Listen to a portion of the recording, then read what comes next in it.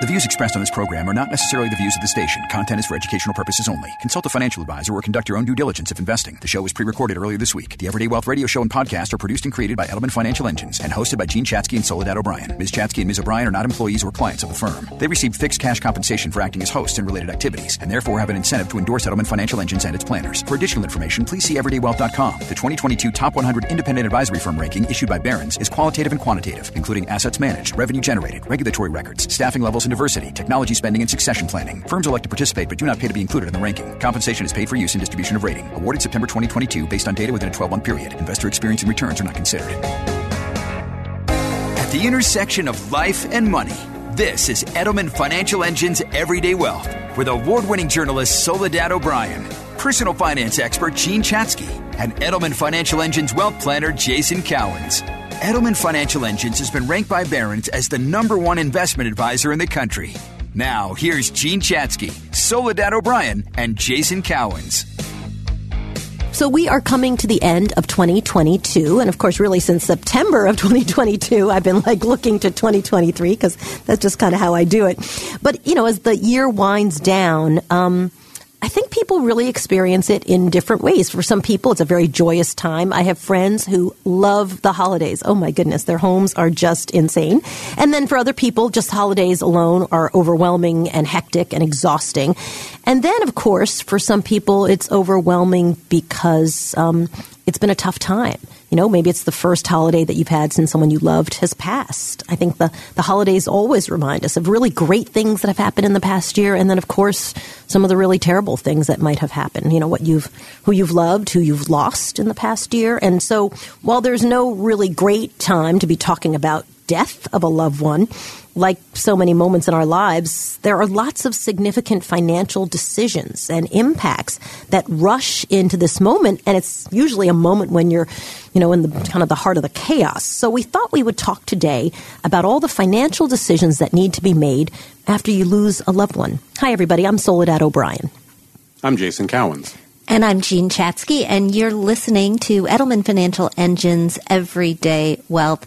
Soledad, you're right. We lost my stepfather about a year ago, a little over a year ago, and this feels like the first holiday season that we are living without him, and so many of the financial items are still very frustratingly not settled. These are really important conversations to have because I think for many people in these situations, they just feel lost. The closing out of legal or personal or financial matters, it may fall to you as it has in a lot of ways to my mother, and we're trying to help her through that. It is incredibly stressful. It involves a ton of paperwork. It comes rushing at you when you are, quite frankly, at your worst, right? You are not at all prepared to deal with it. And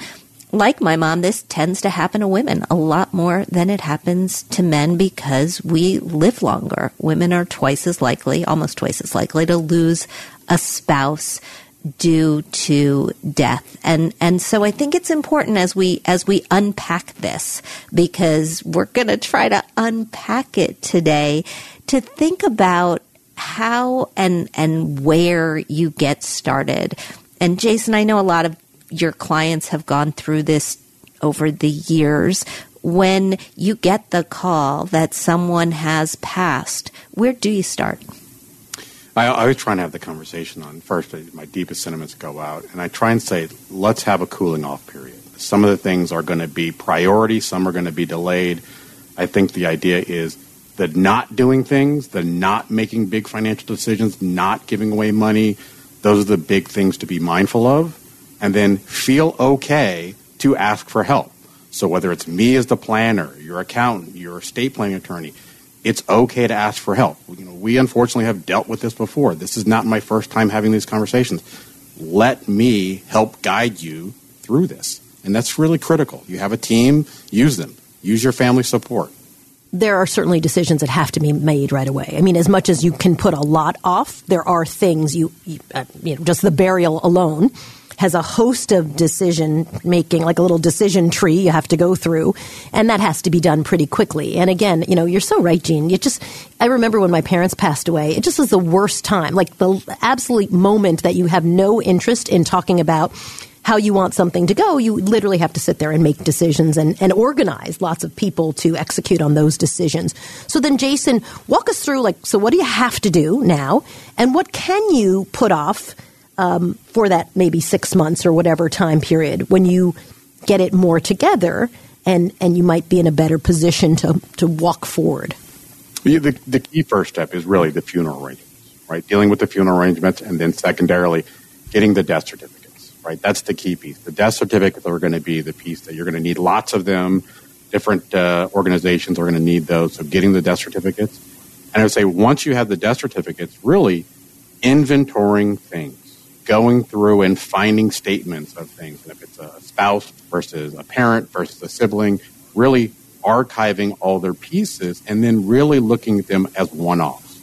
Not everything needs to be done tomorrow. There are certain things that you can give yourself time. And when it comes to those death certificates, 10, right? 10 is the number that everybody says that you need to have, and you may need to have more. In my stepfather's case, we needed more. Yeah, I was going to say 10 is the minimum. I would say somewhere between 15 and 20. You just never know. And also, I found you can delegate to people, right? Like that is something that someone else can go down the path and manage for you.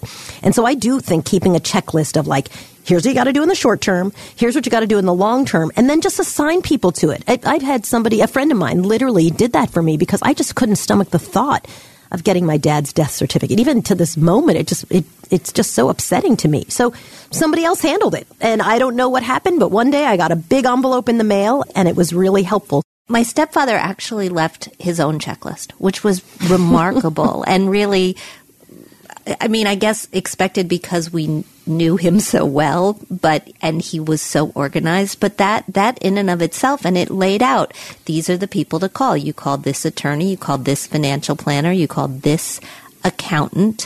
One thing that I think is important to point out, and I just have this front of mind because I've been getting all the end of year scam reports and fraud has just been raging this year.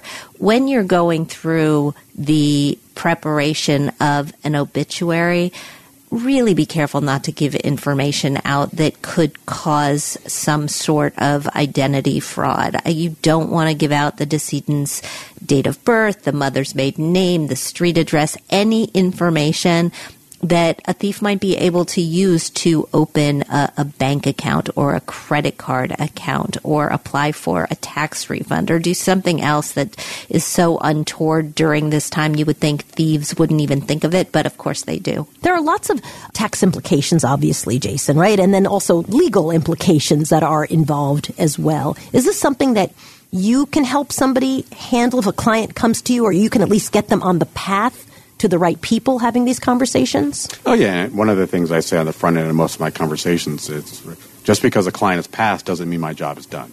Right? So really, by us having statements, by us having the inventory, we can go through and coordinate with your CPA going, does this account get a step up? Are there any requirements that are going to cause taxes for the spouse versus the kids? Let's review that with your CPA. We're knowledgeable enough to go, this is a consideration that we need to get your CPA's input.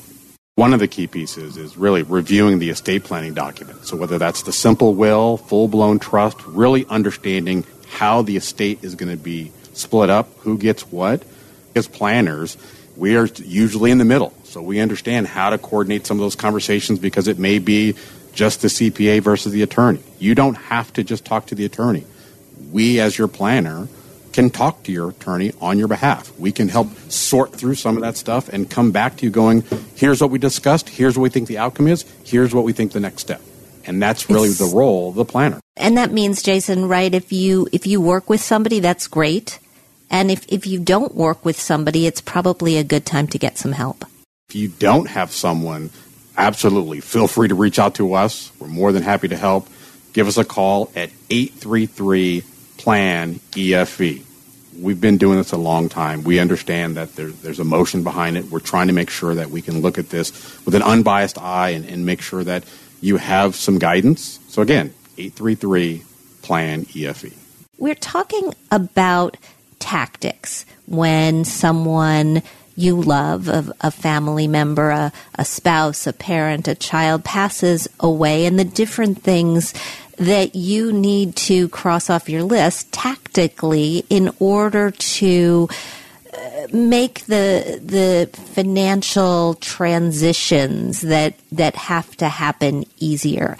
I know that it sounds a little rough, perhaps, to talk about tactics, but we have things that we have to get done or the assets are not going to pass smoothly. And the life of the people who are left behind is going to be more confusing than it needs to be. So we're going to dive into some of those tactics. We already talked about the fact that you need to get at least 10 copies of the death certificate and probably more like 15 or 20. I agree with you there, Soledad, that you need to call the professionals, the financial planner, the estate planning attorney, the tax preparer, and make sure everybody knows exactly what is happening. But I think one of the important things to do is just find everything. Did you go through that, Soledad? Was it hard for you to find the wills, the titles, the Social Security cards when your parents passed away? Yes and no. Yes, sometimes the more recent things, because as they got older, they got more forgetful and their organizing system kind of fell apart. No, because my parents were very clear. They wanted to be cremated. Like your stepfather, they had a really good list of this is where we keep the important documents. So in a lot of ways, they were very organized, except for the last couple of years as they just became a little more challenged. And the most loving thing you can do for a person, if you want to help them at any age, is to have all your documentation together for them. Because, listen, you can die at 109 years old, and that is a nice long life. But I have had friends who have had traumatic, horrific accidents, and it was a shock to everyone when they passed. And those who had things organized just made a really horrible situation so much better.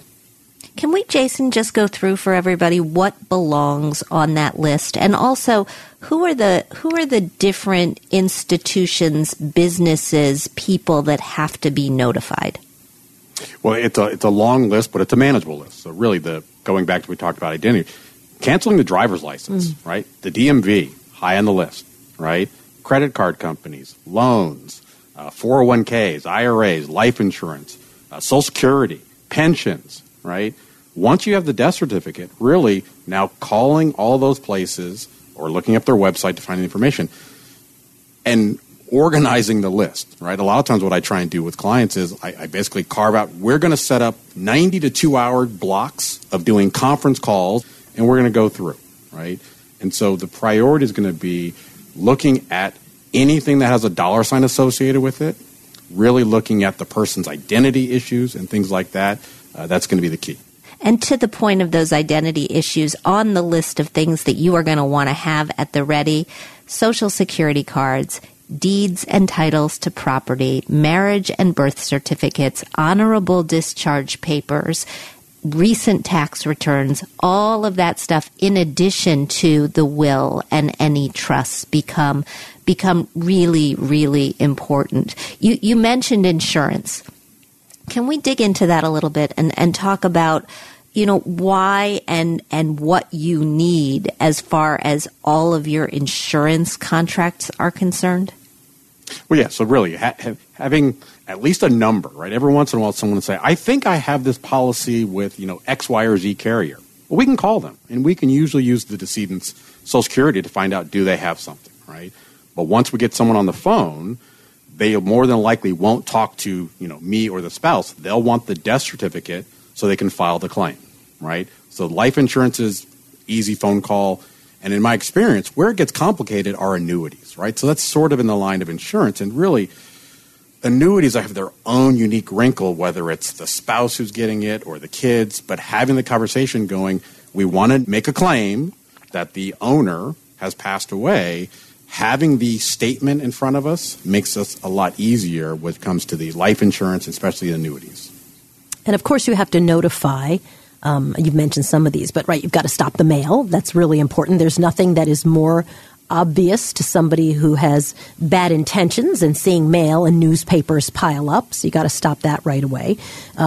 Credit card companies. And of course, everybody has a lot of these online subscriptions, that are often not inexpensive. You don't want to be racking up literally thousands of dollars in fees because someone doesn't know somebody has passed away. I think the key, Soledad, is passwords. I mean, we have to have a plan. You should have a plan to share your passwords in some way because we live so much of our life online. We pay so many of our bills online. We manage our credit card accounts online. We manage our social media accounts. And everything requires a password. And if you're not sharing your passwords, then you are really setting up a whole ball of frustration for the people in your life when they try to sort everything out. Personally, I use a password manager, and I have in my letter of instruction and suggestion, that is the document that I created that lays out all of these instructions, I have here's the major password. And I laid out some of the other passwords as well, but those are going to change. And the beauty of using a password manager is that one password will hopefully get people into most of the things that matter. Yeah, and so that, going back to what you said, a shortcut is, especially if somebody's receiving paper statements, you can look at their monthly bank statement or monthly credit card, and you can see line items, right? Apple TV. What you can see those as line items and go, that's something on the hit list.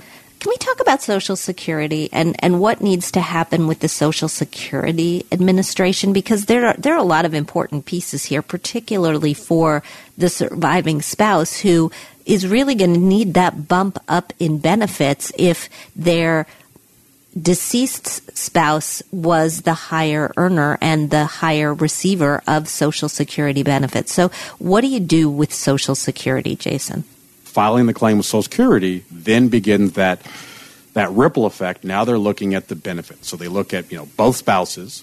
Whoever's benefit was higher of the two spouses, that's going to be the amount retained by the surviving spouse. So what you may notice is if the husband's Social Security was going in his bank account and the wife's Social Security was going in her bank account and the husband passed away, the Social Security may pull back the husband's from his checking account and now have to set up a new link for the wife to get the husband's old amount. So walking through the Social Security and understanding there may be a 30-day lead cycle where there may not be any benefit because once you file claim, depending on when they pass, they may pull back the benefits or delay the benefits. Yeah, just a few things to know, right, about this. I mean, you should actually, if you can, make an in-person appointment at your local office and bring all of those important documents with you to the meeting, the proof of death, the proof of age, the birth certificate, the proof of marriage, proof of divorce, if those things are applicable. Because if you were divorced from somebody who died, you actually can get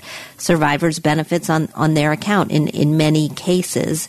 We talked in the last segment about fraud, and it's also really important to notify the credit bureaus of what's going on because there is a lot of fraud that goes on after people die.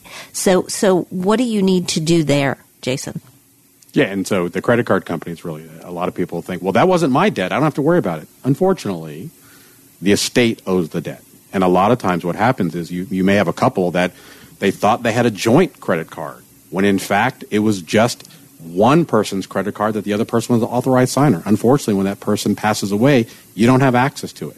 So that's another barrier that, past it, you need to let them know. And some places may say, don't worry about it. But some places, if it's a sizable debt, they may come after it. So not making big financial decisions because the estate may owe taxes or have to pay back credit.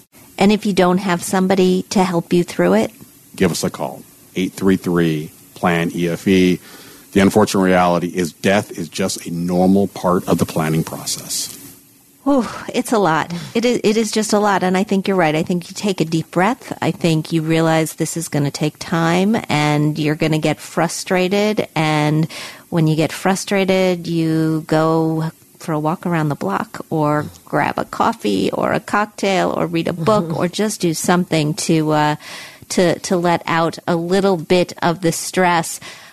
Another sort of stressful financial topic comes up at the end of the year, and that's going through the list of all the financial to-dos that we have to, again, cross off our list. We're going to take you through those when we come back. I'm Jean Chatzky here with Soledad O'Brien and Edelman Financial Engine's wealth planner, Jason Cowens. You're listening to Edelman Financial Engine's Everyday Wealth. Stay with us. We'll be right back. With talk of a recession coming, it's time to ask yourself, is your financial plan ready to handle it? Talk to an Edelman Financial Engine's wealth planner and learn how to help prepare for whatever lies ahead. Call 833-PLAN-EFE or visit planefe.com to get connected. So in just a few weeks, we will be ringing in a new year. Did you guys know New Year's is my favorite holiday? I like it better than Christmas and Thanksgiving and all of them. Even my own birthday, which I love my birthday. New Year's is my favorite holiday. Wait, what do you do on New Year's that makes it your favorite holiday? It is because I love a fresh start. And I love like a turning of the page. I do nothing. First of all, I like to be in bed by 9 p.m. because I know I'm old, but I like a good night's sleep. I think that sets up a good new year is to have like a solid 8 hours of sleep. And I think it helps set you up for like, this is what we need to head into a new year with, which is actually one of the things I think financial planning is on a lot of people's lists, right? Like get your act together this year. There's a lot that you have to do and a lot that you have to be prepared for. So obviously new slate, turning the page is very exciting for me. But of course, you have to tie a bow on the year that's passing, 2022. And so we're going to help walk through that in this segment. I think you're so right. New Year's is not my favorite holiday. I just have to put that out there. I like the Christmas holidays. I mean, we celebrate Hanukkah, but I just like that whole time of year, and I'm big on Thanksgiving. I mean, the whole Thanksgiving feast is anything with a feast is good for me. New Year's often doesn't come with a feast; it's just too much alcohol. But that's another story. I think that as we head down toward the end of the year, these are busy times, and we forget that there are a lot of financial deadlines that are sort of coming our way. I mean, the internet tries to remind us with things like Black Friday and Small Business Saturday and Giving Tuesday. But one of the things on our list is charitable contributions. And we know that fewer people are itemizing these days because they are taking advantage of the bigger standard deduction. But if you do itemize, or even if you could itemize every other year, making your charitable donations is something that you have to do before year end if you want to capture that tax deduction for 2022. Jason, I did some research earlier this week, and it was heartening to me to see that despite the fact that the economy has been kind of tepid, Americans are giving as much, if not more, than in past years. And even doing that if they need to cut back on other things. Well, what are you seeing and hearing from your clients? I've seen a similar thing that we do a lot of that beginning of the year planning to make sure that the December 31st we accomplish everything. I treat December 31st, that's my Super Bowl. Yes. It's our last moment to shine. We need to finish strong. But really, reviewing clients, specifically their RMDs, the required minimum distribution, is one of my favorite conversations to have where clients are charitably inclined. Right? Explain. The unique thing about the required minimum distribution is, although you have to take the money out, the unique thing about doing a qualified charitable donation is, if, for example, your RMD for this year is, let's say, $10,000, and you're already giving $10,000 to a charity, well, if we send the donation directly from your IRA to the charity, you get the credit for making the required minimum distribution, but pay no taxes, right? So it's a very unique wrinkle in there that I really like having the conversation. I have one client where part of her RMD is her weekly church tithing. So we set it up. $35 comes out every single week to her church. And at the end of the year, whatever the remaining amount is, we have the conversation, are there other charities you want to donate it to? Or do you need the money? So it's a great tool that I don't think is used often enough, and it's a good kind of end-of-year planning that if you haven't taken your RMD, because again, December 31st, if you do not take out your required minimum distribution, you get penalized 50% for what you should have taken. So it's a conversation that you need to have, and charities make a good example of how we can use the money without creating taxes. And I think this year, because the markets have been down, people are not in the frame of mind where they're thinking about giving away appreciated assets to charities. But in fact, it is still possible. The markets were up for so long. I just this week moved some money, made a donation from my portfolio into my donor advised fund using appreciated stock that was just still up 200%, right? Because the markets went up for so long. And it allows me, because charities, including donor advised funds, don't have to pay capital gains taxes, there's a saving in giving away money in that way. That's a great strategy. We've had such a good run-up over most years that if you have some stock or portion of stock that you don't want to pay the taxes that you'd normally give cash, like you said, doing an in-kind transfer directly to the charity, or for your case, that donor advised fund, you get the credit for the donation based on the value that you gave. And like you said, the charity pays no taxes to liquidate it. There's giving to charity, and then there's also annual gifts, which are not charity unless you consider your own family members charity, which sometimes with your children it is. You have to get that done too, right, by December 31st.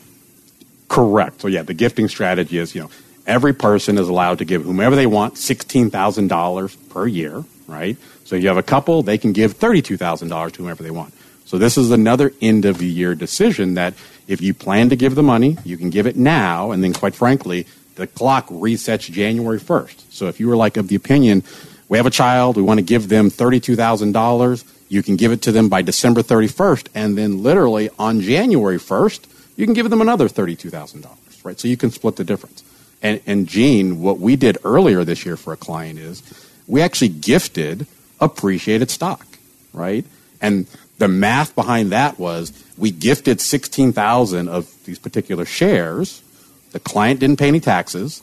The kids were in a lower bracket. And effectively, by the kids getting the shares, while they're lower value, they still have a set number of shares that eventually, hopefully, when the shares rebound, that $16,000 gift feels bigger in the future. Very nice. I know that there's still time to make a contribution to your retirement plan. So if you haven't fully funded your IRAs or your SEPs or your 401ks, 401ks at this point could get a little tricky, right? You better pick up the phone really quickly and call benefits and make sure you have a way to move the money, because it probably has to come out of the end of the year payroll. But if you haven't contributed the full $20,500 for individuals, or $27,000 if you're 50 or older like me and you're making catch-up contributions, now's time. It's also the time of year that we start to see those advertisements in every optical store as you walk by. Hey, get those glasses. And what they're talking about is using up any remaining dollars in your flexible spending accounts. Yeah, and I always like to make the distinction. We're talking about FSA versus HSA. So like you said, the FSA, if you have any remaining balance, use it or lose it. So if you haven't loaded up on your contacts from Costco, great time to do it. But the HSAs do roll over? The HSAs do roll over, and that's the distinction. And my favorite hack here is that there is a website called FSA Store. And if you are looking for different ways to use your FSA dollars and you don't need contacts or you don't need to go to the dentist, you can go to this site and you can actually buy stuff that you'd buy in a drugstore and load up on it and use up your money that way. We have been talking about end-of-the-year financial to-dos that we all need to stay on top of before December 31st hits, and we've lost our chance. In the last break, we started talking about FSAs, flexible spending accounts, and spending that money before the end of the year if your plan is set up as a use it or lose it. Now, some employers do offer extensions on the dates you need to use the money by. Some may allow slight rollovers, but many are use it or lose it. So just be sure to check how yours is set up. Additionally, we've been talking about contributing by year end to your retirement accounts, IRAs, 401ks, and the like. I wanted to go back on the employer side on the 401k. One distinction is you may have full intent to want to do the $20,500 or $27,000. Your 401k may limit your contribution of the paycheck. So you may want to try and do 100% of your pay over the next billing cycle. They may limit you to 15 to 20%. So you may have the intent of understanding your benefits package on what they allow you to do. And the key piece is, and this is where people get in trouble, is if you supersize your end-of-year 401k contribution, it may bleed over till January 1 as well. So you may make that change. You may not like how it stings January 1. So be careful of that as well. We talked a little bit about required minimum distributions as they relate to your charity, but can you just take us through what you have to do about making sure that you have taken all of the money that you need to take out of your IRAs, your SEP IRAs, your simple IRAs, your employer plans? Because I think that's a very easy rule to run afoul of. Yeah, and they've made it very hard. So the way you have to think about it is, the way the required minimum distribution rules work is they view IRAs different than an old 401k or even an active 401k. So let's imagine you are still working and you're now 75. If you have an active 401k, whatever that balance is, there are no required minimum distributions from that active 401k. But if you have an outside IRA, whatever the balance is, you are going to be required for that RMD. One unique end-of-year planning idea is if you're still actively working and you don't like the idea of paying taxes or being forced to take money out of your IRA, you could, theoretically, roll over your IRA to your existing active 401k, thereby consolidating the dollars under a 401k and not creating RMDs that you have to take out, right? So it's close to the end of the year. It may be, but that's a rule that you can take advantage of. I am so not doing that by myself, Jason. I mean, that is just way too much. Is this the kind of thing that you can help me with? Yeah, I've done it a few times for clients where they're continue to work past their RMD age. We call their old 401k or their new 401k, and we help facilitate, is this a good year to have this conversation? This is part of my job to look at how do I help minimize taxes if we can. And if the client doesn't want to do it, it's fine. We'll deal with the RMDs. The other piece is the way you have to look at it is your outside IRAs, whether you have one IRA or 10 IRAs, the RMD in total is based on the total value of the outside IRAs. And if you wanted to, for example, if you had 10 IRAs, you could take out the total RMD out of one IRA. Like, for example, I have a client who has real estate in a self-directed IRA that is almost impossible to take out RMD because it's a property. So what we've ended to do is we've tried to take out the RMD required for the IRA I'm managing and her self-directed IRA out of the IRA I'm managing to make sure she doesn't run afoul of Uncle Sam. Sounds complicated. You know, one of the things I love about the end of the year, or really the beginning of the new year, is that it's an opportunity to revisit everything. I mean, everything, like everything. And I do think when it comes to finance or even how you're thinking about sort of your life from a financial perspective, we talked a little bit about insurance coverage, but we didn't really talk about thinking about the kind of insurance coverage you actually need to have, right? And estate plan, like you should have one. But this is a good opportunity. We just did ours oh my gosh, that poor lady came to my house the Wednesday before Thanksgiving to sign all the documents. We started the process before the pandemic, and now we're just getting it done. But we finally have gotten it done. But being able to say, okay, estate plan, we have one. now we got to tweak it because the kids are all in different stages than we did the first one. So I think it's a really good opportunity. So let's walk through, what you should be thinking about with your insurance coverage in terms of rethinking it maybe, or your estate plan, what you should be thinking about in terms of maybe rethinking it. Yeah, and insurance has lots of different varieties to it. So whether it's life insurance, disability insurance, long-term care insurance, auto, home, umbrella liability, use your outside agents. You want to make sure is understand what you have and why you have it. Right? Oftentimes when I'm talking to clients is I ask them, how much life insurance do you have? And they go, I have $500,000. Why do you have $500,000? I don't know. That's what they told me I need to do. Well, let's review. What do you really need? Do you need more? Do you need less? Let's go through it, because my guess is when you bought that term policy 5 years ago, you're in a different place than you are now. Maybe it's a time to review that your pay has gone up, right? And it's a time to review this.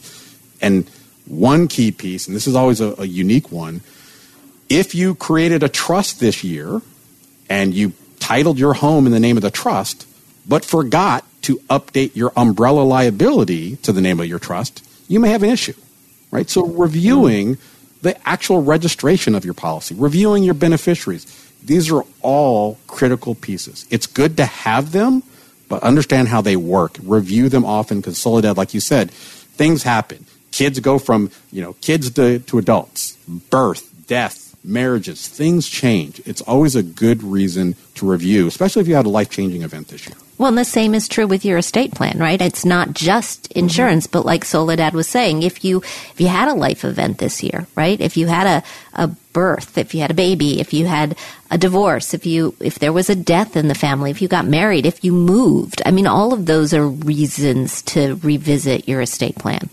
We had great advice on this show, which is really why I kind of tweaked my estate plan, which was if you have kids who are no longer minors, understand that if they have a health issue, understand that if you don't have power of attorney, you can't get in and make those decisions that you think you'd be able to make just because you're the parent. I had to sit down with all of them and have them sign over. Like, I am now have power of attorney. I am now have the healthcare proxy for the kids because my youngest, my twin boys, are 18 now. And I know because I have covered this in reporting that I've done. Things happen. And suddenly the parents are kind of left out of the loop. And so that was really great advice. And we updated our estate plan that way.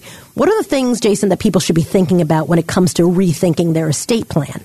Well, the key is, like you said, if you've moved states, right, a lot of your estate planning documents may be state by state, right? So the power of attorney that you had that you created in one state may not work in the new state.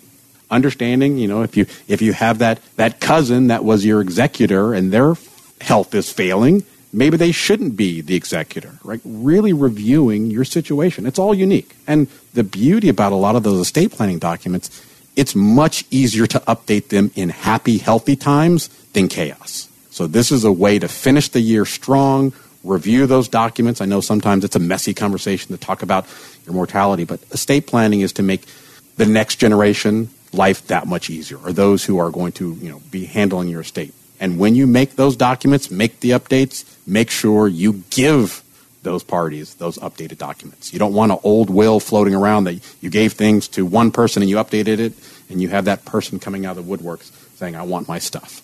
This is a partnership relationship. My job is very, very similar to that being of a personal trainer. I need to push you as hard as you need to be pushed. But it's a two-way street that if you say, Jason, I need you to pester me, let me pester you effectively. And then the key is, if you don't have somebody who's pestering you to do these things, give us a call. 833-PLAN-EFE. We're more than happy to be that nudge to help you get these things done.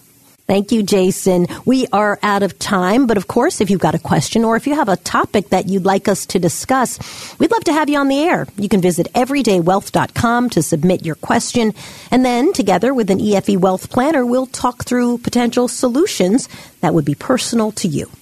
And if you want to catch a show that you might have missed, you can always listen to our podcast. And often the podcast will have extra bonus content that we aren't able to air on the radio because of time. You can download our podcast at everydaywealth.com or wherever you stream your favorite podcasts. We love feedback, so leave us a review and take a sec and subscribe so that you never miss an episode.